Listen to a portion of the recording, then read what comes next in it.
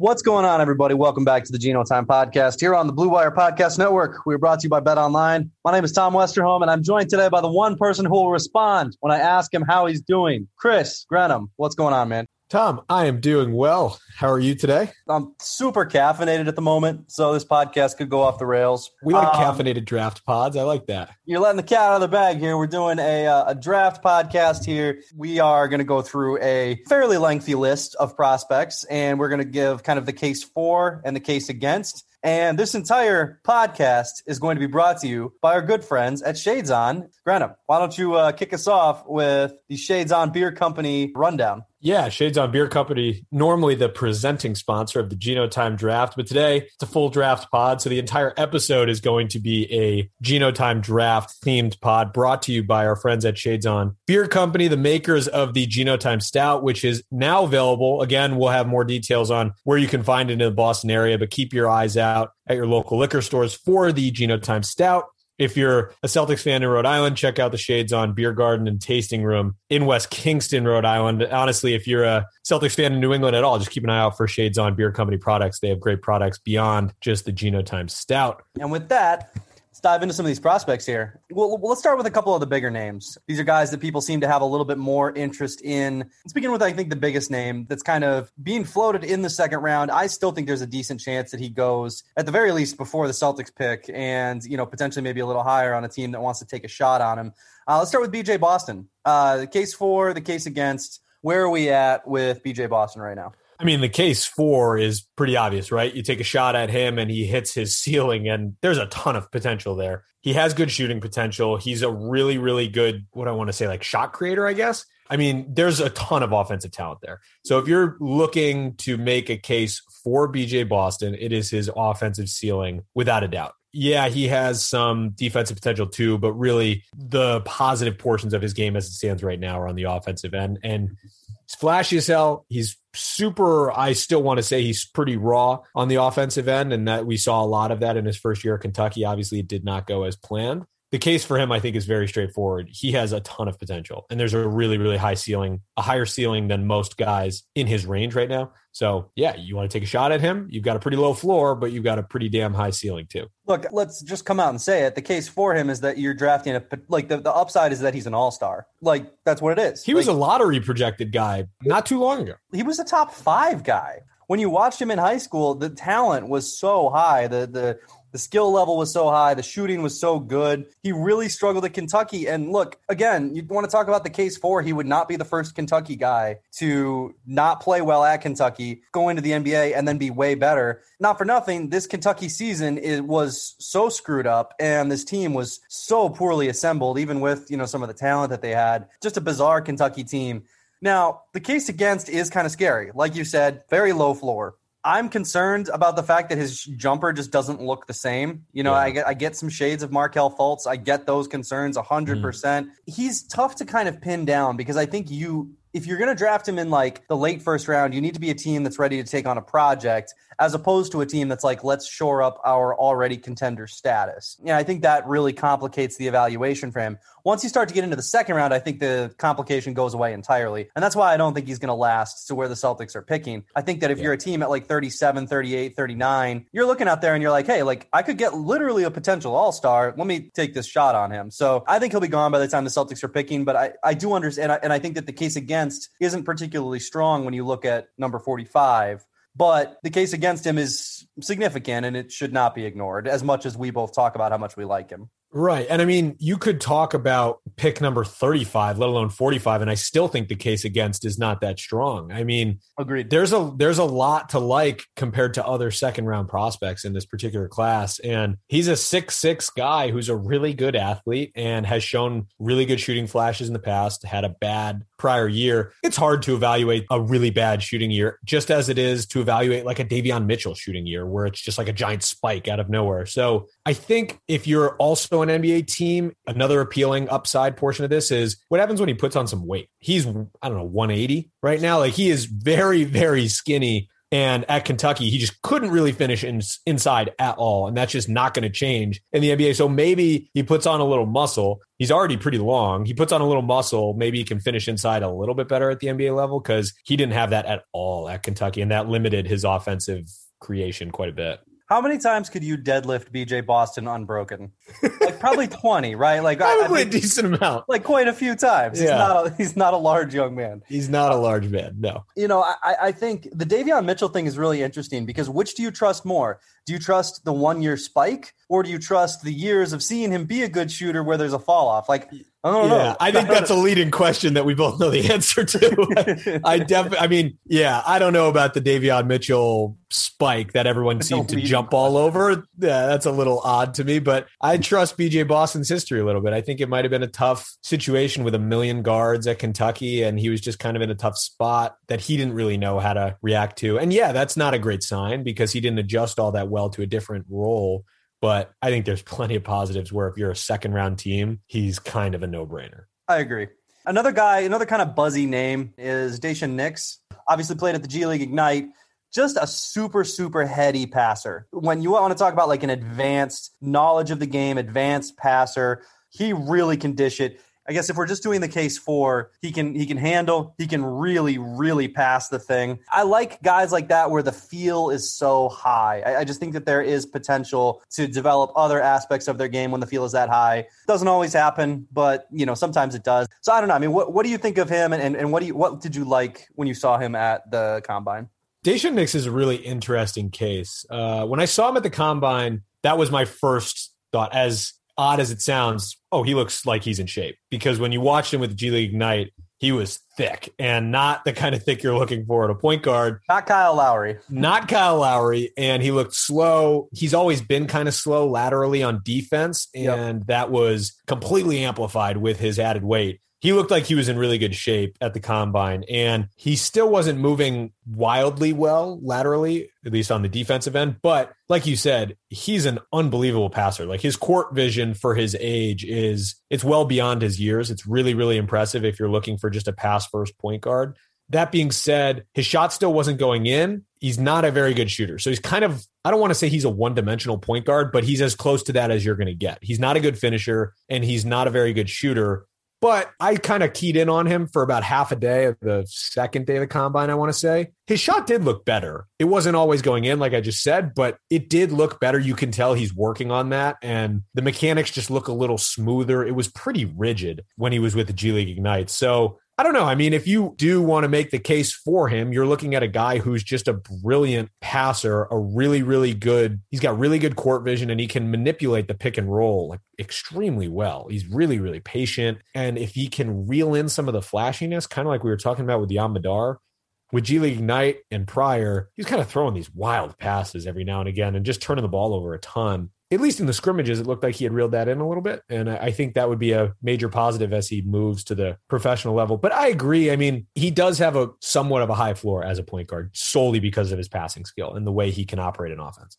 But in modern NBA, a lot of teams want to look for that shooter who can also pass and can also operate in the pick and roll. So it's tough because I don't think he brings a lot on defense at all, even though he's slimmed down. And so that's another downside too. But one of the best passers in the class, and I'm not just saying that because we're focused on him. He really is. He's a great passer. Just a kind of case for, case against. Like you mentioned the shooting as like a case against. And like, you know, like you said, I don't know how much potential there is as a shooter. And that's concerning. I mean, look, like you're an NBA team. You're looking for these guys who can pull up. Like you almost kind of have to have that as a point guard at the NBA level. I sometimes it's starting to feel like it would be more beneficial to have, you know, a 5'11" guy. I mean, you know, we talked about like Marcus Howard last year, and you chuckled at the idea that he might play NBA minutes. And I was like, I kind of think he's gonna, because he can get buckets. And like he played NBA minutes. And I was wrong. Yeah, I mean, he's a disaster defensively. He's way too small. But like at the point guard position, that almost doesn't matter as much as just being able to get a bucket, you know? Yeah. And like Daishen Nix is just never going to be that guy. The case for is that he's really tall. Like he's 6'5". And the other interesting thing about Nix is that his passing, I think he's kind of a Lonzo type guy where he's not, you know, he's not shifty around the pick and roll necessarily. Again, he's a large young man, but like he's not as like shifty. He's much more of just like a heady passer. And the thing with Lonzo is that he turned himself, and he always kind of was like a really good defender. And Daishen isn't. in terms of a case for, case against, I think the case for is that he has the super elite skill, and if he develops something else, he can be a super effective point guard, or at least an effective one, maybe not super effective. And the case against is that he might not develop anything else, and he might just be a super good passer. So We'll see. But he's an interesting guy to me for sure. The floor for him is making a lot of money overseas as a really good straight point guard who doesn't really shoot a whole lot, and that's fine too. Let's get into some of the less well-known names. One of my favorites, JT Thor. Man, he's good. So, 6'10", very long, super, super, super versatile defender. For me, the case for is that you are getting a potential elite defender. Not just like decent, not just like, that's a good pickup for the second round. He's got everything. Like, he is super switchable, super long, super good shot blocker, can guard guards easily, and just a super high IQ player. I really like him. I mean, I would be surprised if he was available for the Celtics, even though all of the mocks seem to suggest that he will be. So, he's a good one on your list from my perspective. Yeah, let's stick with the case for, because there's a big case for JT Thor that I think is rising by the day. I don't think he stuck out to a lot of people early on because he didn't put up crazy numbers or anything at Auburn in his first year. But man, you're talking about his defensive side of the ball. He's such a smart defender. And you combine that with the fact that he has a 7'3", 7'4" wingspan, whatever it is, and he's crazy athletic. He can guard anyone on the floor.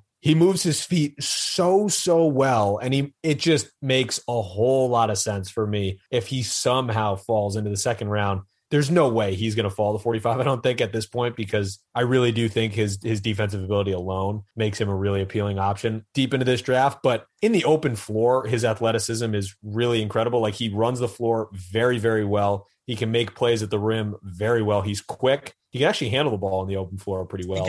And again, he's still pretty raw on that end, but the upside there and the potential is crazy. You don't see guys that size with that kind of footwork all that often, and it's all there. So the case for JT Thor, as we're drooling over him, is quite good. It's quite good. There are 5 guys, 6 guys, 7 guys in the first round who I would take him over. Who would you rather have, JT Thor or Zaire Williams? Yeah, what are we doing here? I think I'm taking JT Thor. The defense is so projectable. Same thing with Usman Garuba. It's what's the case for Usman Garuba that you can't also make for JT Thor? I'm definitely taking JT Thor over. I'm looking at the Tankathon mock draft now too. I'm definitely taking him over his teammate Sharif Cooper. Probably taking him over Garuba. Oh, I'm not going to say definitely on that one. I like Sharif Cooper. I am. I'm getting lower on Cooper by the day, if I'm being honest. What are your downsides with Thor? Because there are downsides. There's a reason why he's not a unanimous first round pick. I mean, he's not a great playmaker. He kind of does sometimes get that tunnel vision a little bit, which you see a lot with younger prospects, and he could definitely serve to put on some muscle.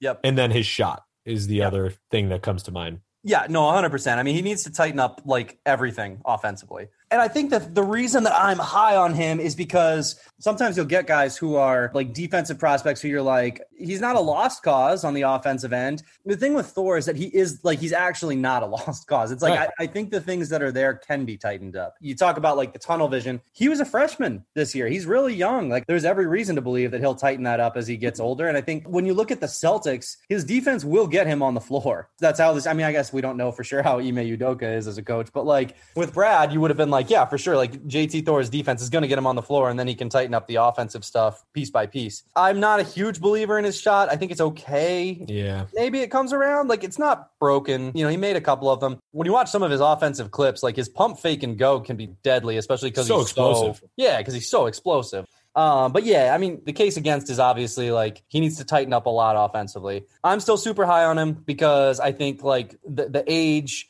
there's plenty of reason to believe that he will tighten it up. I have a hard time seeing him fail, but there are downsides offensively for sure. Yeah, I mean, you got a 19-year-old who's 6'9" with a 7'3" wingspan, who's a really good pick and roll defender already and just smart basically in any defensive situation. I think there's plenty of upside with his athleticism, with his footwork. If he turns out to be a solid complementary guy who's a brilliant defender, that's a win, especially deeper into this draft. So I think the case for JT Thor right now is stronger than the case against. I agree completely. Let's move on here. David Duke obviously played at Providence. Why don't you give us the full David Duke rundown? His measurables are the thing that stand out from an NBA perspective. 6'5", with a pretty good wingspan, about 6'10", 6'9". Any point guard with size, length, athleticism, whatever, that's intriguing, right? And he had a pretty good year for Providence. He kind of was the guy, and he can score and he can run the floor. I'm not as sold as I wish I was on David Duke. Obviously, I'm a big fan because I rooted for him at Providence, but his jump shot still looks pretty robotic is the way I would describe it. He's good in transition, and his lateral movement is very, very good on defense. And that was a plus in the scrimmages at the combine, at least from what I saw. He's got active hands defensively, but the shot is the major concern. He's not afraid to shoot it, but it still doesn't look all that good. It's kind of a two-set shot, if that makes sense. It's just very rigid and very robotic. So if he doesn't fix that, he is going to run into some problems. That being said, I think he is going to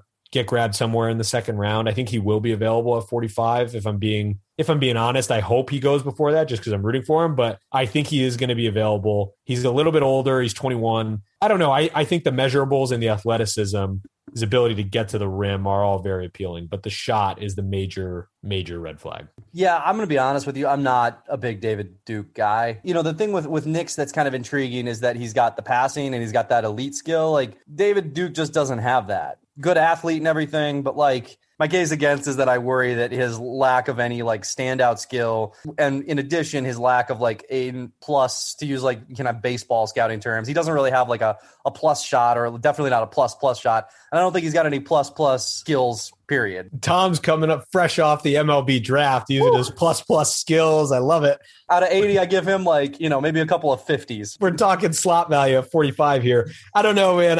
The lack of a standout skill is concerning. You talk about Daishen Nix. He's got that absurd passing ability, right? David Duke doesn't have any standout skill, and that's a major concern. I think his value is dropping day by day. I think mid college season, he had a much higher value. But there were people who had him in the late first round, which was never going to happen. But there were like Chad Ford had him in the late first round during the college season. Chad Ford knows what he's talking about, but that is not happening anymore because I think all of your downsides are being pointed out. So obviously I'm biased, and that's why I always like to focus on him because I've watched him for the last couple of years so intensely, but I don't know. I do think he does have a bit of a higher floor just as a point guard. The ceiling is just not very high with David Duke. And I think you can get guys with higher ceilings. Let's talk about Jeremiah Robinson Earl. Definitely like some jack of all trades kind of stuff happening with him. Not an elite athlete, but he can do a lot of things. And I certainly get the appeal of that. There isn't, and not that every player has to have like a super standout skill, but just like, can something stand out a little bit more with Jeremiah Robinson Earl? I don't know. He's got a high IQ. He was a really good college player. He's just not my favorite prospect in the draft, but sell me on him. Wait a minute. Let me get this straight. You don't like a Villanova prospect who has a low ceiling and a super, super, super high floor? That doesn't seem like you. Come on, it's not that high. No, he does have a high floor. It's a Grant Williams type high floor where it's not going to like blow you away. It is because he does everything well, just nothing stands out. He can guard a bunch of positions. He has good size. He's strong. He's really, really smart. If you watch him off the ball, he's a very good defender. He's versatile offensively. He's not the greatest shooter, but he can shoot. I don't know. I think he has a very, very well-rounded game to the point where if you're a team that doesn't need a contributor from the second round, like you need a guy to fill out your depth chart who's going to be solid coming off the bench and can give you a spare 6 minutes here and there early on in his career, he's a good guy to have. And I think he could fill in and become a pretty nice role player. He's not wildly explosive or anything like that. I really do think he's going to be a solid role player. Look, everything you said is fair and probably accurate and probably better from like a team building perspective. I just I think he's going to be an NBA player for a while. And I get that that's like great value at 45. I'm just never going to be a big JRE guy before the draft. From the Celtics perspective, I don't know if they necessarily need a Jeremiah Robinson Earl type because they have a couple of those guys already on the roster. So I don't really think I like him as a prospect from the Celtics perspective. I don't really think he makes a ton of sense for them. Definitely. And I think that's an important thing to bring up because like jokes aside, like Jeremiah Robinson Earl probably will be an NBA player for a while, but I'm not sure that's what the Celtics need. I think if the Celtics need an NBA player for a while, they should just go try to get a guy who's already in the NBA, like go get a veteran. I think that it's not the worst idea in the world for the Celtics to just take a shot on somebody at 45. Like if there's somebody available who they think like has some real upside, take a like in like a low floor, take a shot. This is like a free pass. The 45th pick in this draft doesn't really matter unless it does, unless you get somebody who really matters. And that's super lucky in the second round, but like, why not take a shot at it? So on that note, I think this next guy is kind of interesting that way. Austin Reeves out of Oklahoma. Just so much fun, man.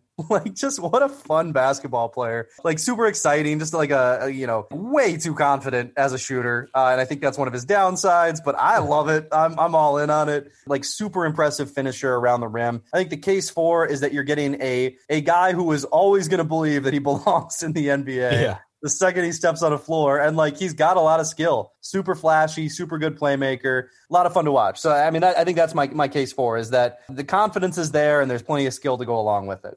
The confidence is there. I think there's plenty of shooting potential at the NBA level. He shot the ball really well at the combine. He was pretty streaky at Oklahoma, but he's a good shooter. Well, he was taking terrible shots. Well, that's the thing. He takes these bombs when he has like his decision making could certainly use some work, but the shooting potential is definitely there. Playmaking is definitely there. I mean, he showed that at the combine too. I talked about it when we podcasted during the combine. He stuck out as like the guy from my point of view that did basically everything in the 5-on-5 scrimmages. If you watch his stuff at Oklahoma, he's not a great defender. He's a little undersized for who he's normally pinned at to guard, and he doesn't move all that well. But he defended pretty well at the combine against some good longer prospects. Like he is still pretty quick. Yeah, he doesn't have the flashy lateral movement that you really look for in a guy like him on the perimeter, but the possibility is there. And he's a smart defender. You know, he doesn't screw up off the ball. He knows what he's doing. So I think his offensive package, like you said, is a ton of fun.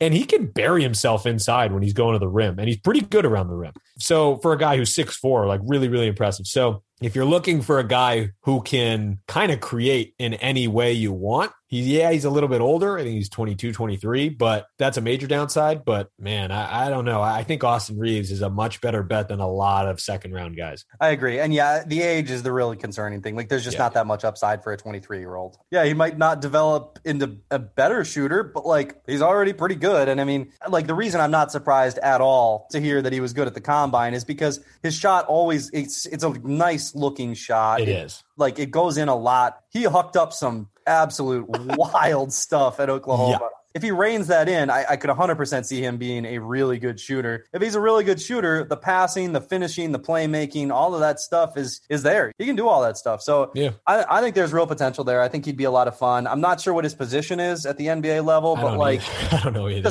If you can score and you're a guard, you don't really need a position. You're a scoring guard. It's fine. Yeah, and he's smart enough defensively where it's not going to keep him off the court. Like he'll find his way onto the floor too. And like you said, when he's hucking up those 3-pointers, you're watching and you're like, oh, that's not great. But he's ballsy. Like he's a total gamer. Plays his ass off, which is an important thing that I sometimes overlook with draft prospects. No, he really plays hard. As hell. Yeah, for sure. Next guy on my list, I have Quentin Grimes, another one of the guys. I just really like him. I liked him, coming out of high school, and I'm really excited for him that he's kind of gotten it together, that he's kind of figured his stuff out, like at Houston. That was really cool to see. Shout out to that Houston program for helping a couple of guys do that. He's got good size. He can create off the dribble a little bit. He can shoot pretty well. Kind of a jack of all trades in a different type of way, where we've seen a bunch of guys do this. I like the fact that he's a former high-level high school player, struggled at Kansas, but then kind of found his way. He was a really good player this past season. Houston was a good team, and I think he was their best player, right? Probably comfortably, yeah. I like all that stuff about a prospect of his stature with his skill set. So I think case for good size, good skill set, just a lot of stuff that you like at the NBA level from the guard position. He's just a very solid prospect in a lot of different ways. Like you said, really good defender who's kind of gritty, just plays extremely hard. He is a good shooter, and his shot looks good. It didn't, from what I saw at the combine, didn't really impress me all that much, which I was kind of intrigued by, to the point where he's such a good guy going to the rim because he's strong and he's quick off the dribble. And it's almost as if he has trouble, at least in my notes that I just pulled up from the combine, he had trouble kind of finding the ball as a shooter when he was off the ball. If he found the ball a little bit earlier, he seemed to be able to get into a shot a little bit smoother, but plenty of the time he had trouble finding the ball because he was just so active off the ball. He's constantly moving. So I think that caused some of his issues at the combine. I think he was just a little, just needed to calm down a little bit, which is the kid, you have so many eyes on you when you're at the combine. It's got to be unbelievably nerve wracking, but he showed the ability to shoot well at Houston. It's a nice release, and he's a really solid player who's going to play in the NBA for a solid amount of time. Smart player, plays hard. I don't really have many bad things to say. Yeah, like he's a good rebounder also. I don't really have a ton of downsides for Quentin Grimes, if I'm being totally honest. I think if Quentin Grimes had the season that he had this last year, his freshman season at Kansas, I think he's like a mid-first round pick, maybe even like late lottery. Expand that out a little further. He's 21, and he's going to be 21 until May. Right. So he's still pretty young, despite all of the stuff that's happened in his college career. It took him a little longer to develop. I think that there is plenty of reason to take a shot on him if he's around. I think you're probably getting, a contributor, within a couple of years. Again, you're probably getting a guy who's going to be in the NBA for a while. So, if that's something that interests you at 45, you can probably take him or Jeremiah Robinson Earl, but I like Quentin Grimes better. So, but you're right. Those are two guys with really solid floors in the second round. That's good second round value. I think he makes a lot of sense for the Celtics if they do want to go grab someone like that. I know he had a really solid workout with them. He was in the group that had Matt Coleman from Texas, his teammate DeJon Giroux was in that group, Marcus Garrett from Kansas. Former UMass legend DeJon Giroux. That's right. And Zagorowski might have been in that group too, but Quentin Grimes, from what I was told, was the best player in that group. So we'll see. It sounded like he made a good impression on the Celtics.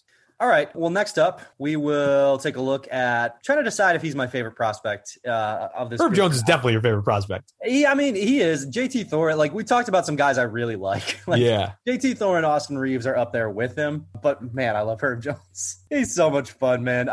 The thing with Herb Jones is that his shot still scares me quite a bit. The case for is that he is an absolutely devastating defender. He's just plays so hard, always has his arms up, always moves his feet, just swallows up, ball handlers, can protect the rim a little bit, can rotate, kind of like JT Thor, a super high IQ player. And, when you combine his physical gifts, because he's very athletic, quick, good explosiveness off the ground, I just think he's really good. And then the playmaking is interesting. It's funny because when you kind of lay out all of his skills, you sort of get this Ben Simmons vibe of a guy who's really really athletic, can really pass, can kind of handle the ball. He's not the same kind of ball handler passer that Ben Simmons is, where it just looks so natural and so pretty. It's not the same thing with Herb Jones, but he has really, really high IQ, really good sense of what's happening around him. And those things just play well, especially with his size. So defensively, I love him. And offensively, I think there's a lot to like in terms of him as a playmaker. The shot needs to come around, but I think those two things could really help him stick at the NBA level. Yeah, a guy who's 6'6", 6'7", really athletic, who sees the floor the way he does and has shown some nice passing flashes. That's intriguing. The defense sticks out without question. If you're a coach running a switchable scheme, he is your guy. I know he's 22 years old. We'll talk about the downsides, but the defensive potential is out of this world. He can switch basically 1 through 5. If I don't know, I need to watch more of Herb Jones, but from what I've seen, he can switch 1 through 5. He's really good vertically. If he's going up against a bigger guy, he's very, very good coming straight up and down. Just seems to understand his role as a switchable athletic defender. And that athletic versatility on defense is so valuable. Kind of like JT Thor, that defensive value gives him the nod over a lot of these other second round prospects. JT Thor gets the nod for me. The reason I think he's a little bit higher as a defensive prospect is just because he's taller and he's younger. So you look at him and there's more projectability. With Herb Jones, you're I think he can defend 1 through 5, maybe not quite the 5s. JT Thor, you're no, he's going to be able to defend 1 through 5. Obviously, Herb Jones's playmaking is much better, but he's a little older too. The shot, so he this season he shot 35% from 3. If you look at his jumper, I still don't like it. His feet are a little weird. He's a lefty and it still looks ugly. It's just kind of off kilter a little bit. It's slow. It's developing. It was a disaster. He was Ben Simmons as a shooter, his first couple seasons. This season, he was better for sure. I'm not sold that it's ever going to be like a super serviceable shot at the NBA level. If it is, I mean, he's a huge steal at 45. Like if he develops like a decent jumper and you take him at 45, like you're thrilled with who you got. Yeah, like if you just want like a high upside guy, I like what you can get from Herb Jones. Yeah, I like the comparison with JT Thor. JT Thor has the nod with age. He has the nod on the perimeter and the shooting potential. So that definitely makes JT Thor a better prospect in my mind. Doesn't mean Herb Jones is a bad prospect by any means, but I do think the age and the perimeter concerns are the biggest knocks for me. He hasn't really shown much in my mind that's going to say, well, he's going to be a good perimeter player at some point in his NBA career. I could bet on JT Thor at least having some perimeter impact at some point during his NBA career. But Herb Jones is a good second round bet. All right, we got three guys left here. Next up, let's go with the guy from my home state, Muscatine, Iowa's finest, Joe Wieskamp. The thing that you need to know about Iowa white boys is that we don't miss from three. Like, we just don't miss. And Joe Wieskamp does not miss. He is an otherworldly shooter. It's funny when you watch him off ball, he's kind of doing like a wall sit at all times because he is always loaded up. Like he's always ready to shoot. I feel like my quads would be burning if I spent an entire game like crouched down the way he is, but he is just, that man is ready to gun at any time. He can shoot off movement. He can shoot off the catch. There's like a little bit of playmaking potential there. He's not a super athlete, good size. When you look at his shot profile, his shooting profile, his shooting potential, like it's just hard to see him fail at the NBA level because he can just shoot. That's just super valuable, and he does it at such a high level. So, and I think NBA defensives have gotten pretty good at hiding some of his most glaring weaknesses. Yeah, I think the case for is just you want somebody to space the floor. Like you cannot leave Joe Wieskamp open. He will make you pay. Yeah, my case for Wieskamp is quite large, if I'm being honest. I liked him going into the combine. Coming out of the combine, I thought he was the best shooter in the draft. He's so quick. Who's his competition? I don't know that it's Kispert close. Would be the only competition in my mind. And I think I think Wieskamp is a lot better, actually. I like Wieskamp better than Kispert as well. He does so many things well. And we're focusing on him here, so I don't want to overreact, but he did a lot well at the combine. It was really, really impressive. We all know he can shoot. His movement away from the ball to get open, just ripping around screens and ripping off of handoffs, really, really impressive. He can get a shot off super quick. But he's also he was running the pick and roll very well at the combine. Very, very well, to the point where I was kind of blown away a little bit because I assumed I didn't watch a whole lot of him before the combine, and I just assumed he was going to be that classic just marksman. But he's pretty good in the pick and roll. And off the ball, he's sort of, you could tell he's a smart player. He knows where to be off the ball. And defensively at the combine, he was also really good. He was really quick laterally, and he stayed with guys who I would have told you would have blown past him prior to. So his measurables were also really good at the combine. I don't want to go the sneaky athletic route here, but he was more athletic, if I'm being honest, than I thought. If you look at people's critiques of him, it's that he's not the strongest player. And he's not the greatest with the ball in his hands, as he's not doesn't have all that tight of a handle, but he's not going to need that at the NBA level. He's not going to be running the pick and roll at all times. He's not going to be bringing the ball up the floor at all times. So I don't think that's a major concern. As we've said about plenty of other guys, I don't think he has a crazy high ceiling. Like, he's a tremendous shooter, but that floor I think is really, really high. And I think he's one of my favorite second round prospects. He's really good. His ceiling is not all-star. He's not going to be an all-star player or anything like that. No. And I think the case against, he is a bad defender. He got destroyed at Iowa. I don't know if he is a bad defender. He struggled at Iowa, man. People were getting by him pretty easily. He did, but I think I guess what I'm getting at is I think there's more potential than I initially thought there. I really do, because his measurables and the way he was moving at the combine made me think that there was some stuff you could work with. But you're not wrong. In Big Ten play, he did struggle defensively quite a bit. Just and when you look at the level of NBA athleticism, I worry about him there. But fair. I mean, not to go white guy to white guy, but you talk about a Duncan Robinson type, and it's Duncan Robinson can't guard Jason Tatum, but the Heat have found ways to make sure that he's a super effective player. That's what Wieskamp's ceiling is a Duncan Robinson. If he's around at 45, real interesting pickup for the Celtics. I would be curious to know what that would mean for Aaron Nesmith, who was drafted at 14 to do I was going to say there's a lot of similarities there for sure. And like, I think that Weiskamp is a better shooter probably than Nesmith. So that would be real interesting. He definitely is. And I mean, Nesmith obviously showed that he will destroy himself chasing the ball around the floor as a Celtic. Like he did some things at the NBA level that are real intriguing for sure. Let's go kind of quick on these guys here. Yeah. Next up, we'll do Neemias Queta. Why don't you give me the rundown? You put him on your list. Yeah, Queta's interesting because measurables are off the charts. I think he was the tallest player in the draft after the combine, 7'4" wingspan. And that size is pretty intriguing. He's just 7 feet, isn't he? Yeah, 6. He measured in at 6'11.25". Yeah, 7 foot. Yeah, and he's the tallest player in the draft. That's what I have in my notes here. Weird. Don't quote me on that, everyone, but that's what I have in my notes from a month ago. It's just weird that like there is a 7-footer in the draft. Yeah, that is odd, but that's what I have here, at least from measurables without shoes at the combine. That's what I have written down here. But that size is intriguing considering the way he can pass. Like he did show flashes at Utah State. I don't want to say with the offense running through him, but for a guy that size that can go to the top of the key and sort of have the offense run through you, that's intriguing. He's older for a raw prospect, which is a pretty big concern. 22, you'd hope the guy was a little more fine-tuned than he is, but he has really good feel. And for a guy that size who has that sort of court vision, I don't know. He'd be an intriguing but older project in the second round, I think more so than a lot of the other prospects in that range. One more for the case 4.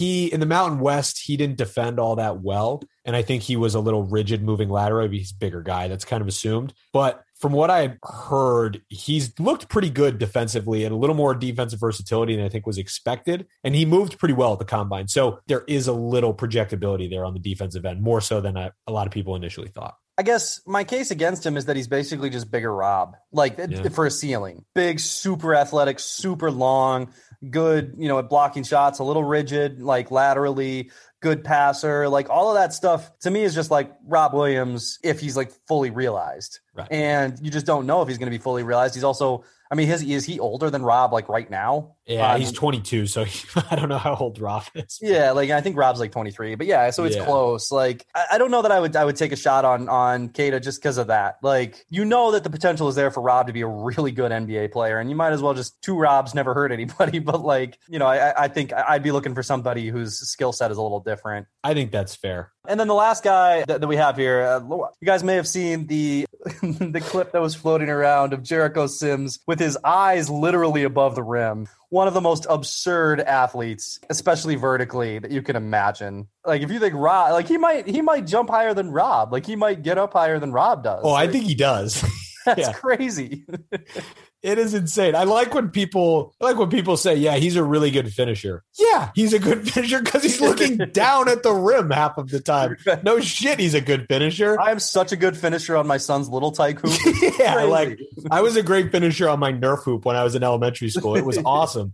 But everything Jericho Sims does well kind of revolves around his crazy athleticism and his ability to jump through the roof. I think that does bode well for him as a rim protector. Like he's actually a smart rim protector. He doesn't foul a whole lot for a guy his size. A lot of times you get a raw prospect like that who's super athletic. They'll just foul a ton because they can jump so high and they're so bouncy around the rim. He's actually pretty smart as a rim protector, but you're right. There's not a whole lot outside of his wild athleticism that is intriguing. Like he doesn't shoot. There's no real shooting potential there. I agree with you. I mean, I think if you take a shot on him, that's cool. Like you're getting a super athlete, but if you're looking for like defensive stuff, I just think there's a lot of guys in this class that one of them will probably be available to you who I think makes a little bit more sense for the Celtics than Jericho Sims would. So totally. I wouldn't necessarily anticipate seeing, although one thing that would be fun is a Rob Williams to Jericho Sims alley-oop. Like, oh my God. Just living above the rim. Jericho Sims is versatile for his size defensively, but you're right in the fact that there are other bigs that are very athletic like him that can switch, 2 through 5, whatever it might be, that give you more elsewhere than Jericho Sims does. So yeah, he has a ton of defensive versatility, but there's not a whole lot else there. Whereas you look at a guy like JT Thor, who's very switchable. There's a lot more to like about his game than there is Sims. All right, Grenham. We'll be back with more draft content over the next 10 days for sure. And yeah, thank you to everybody who's listened. Thank you to everybody who's left a rating or a review. We'll be back with Nicole a little bit later this week.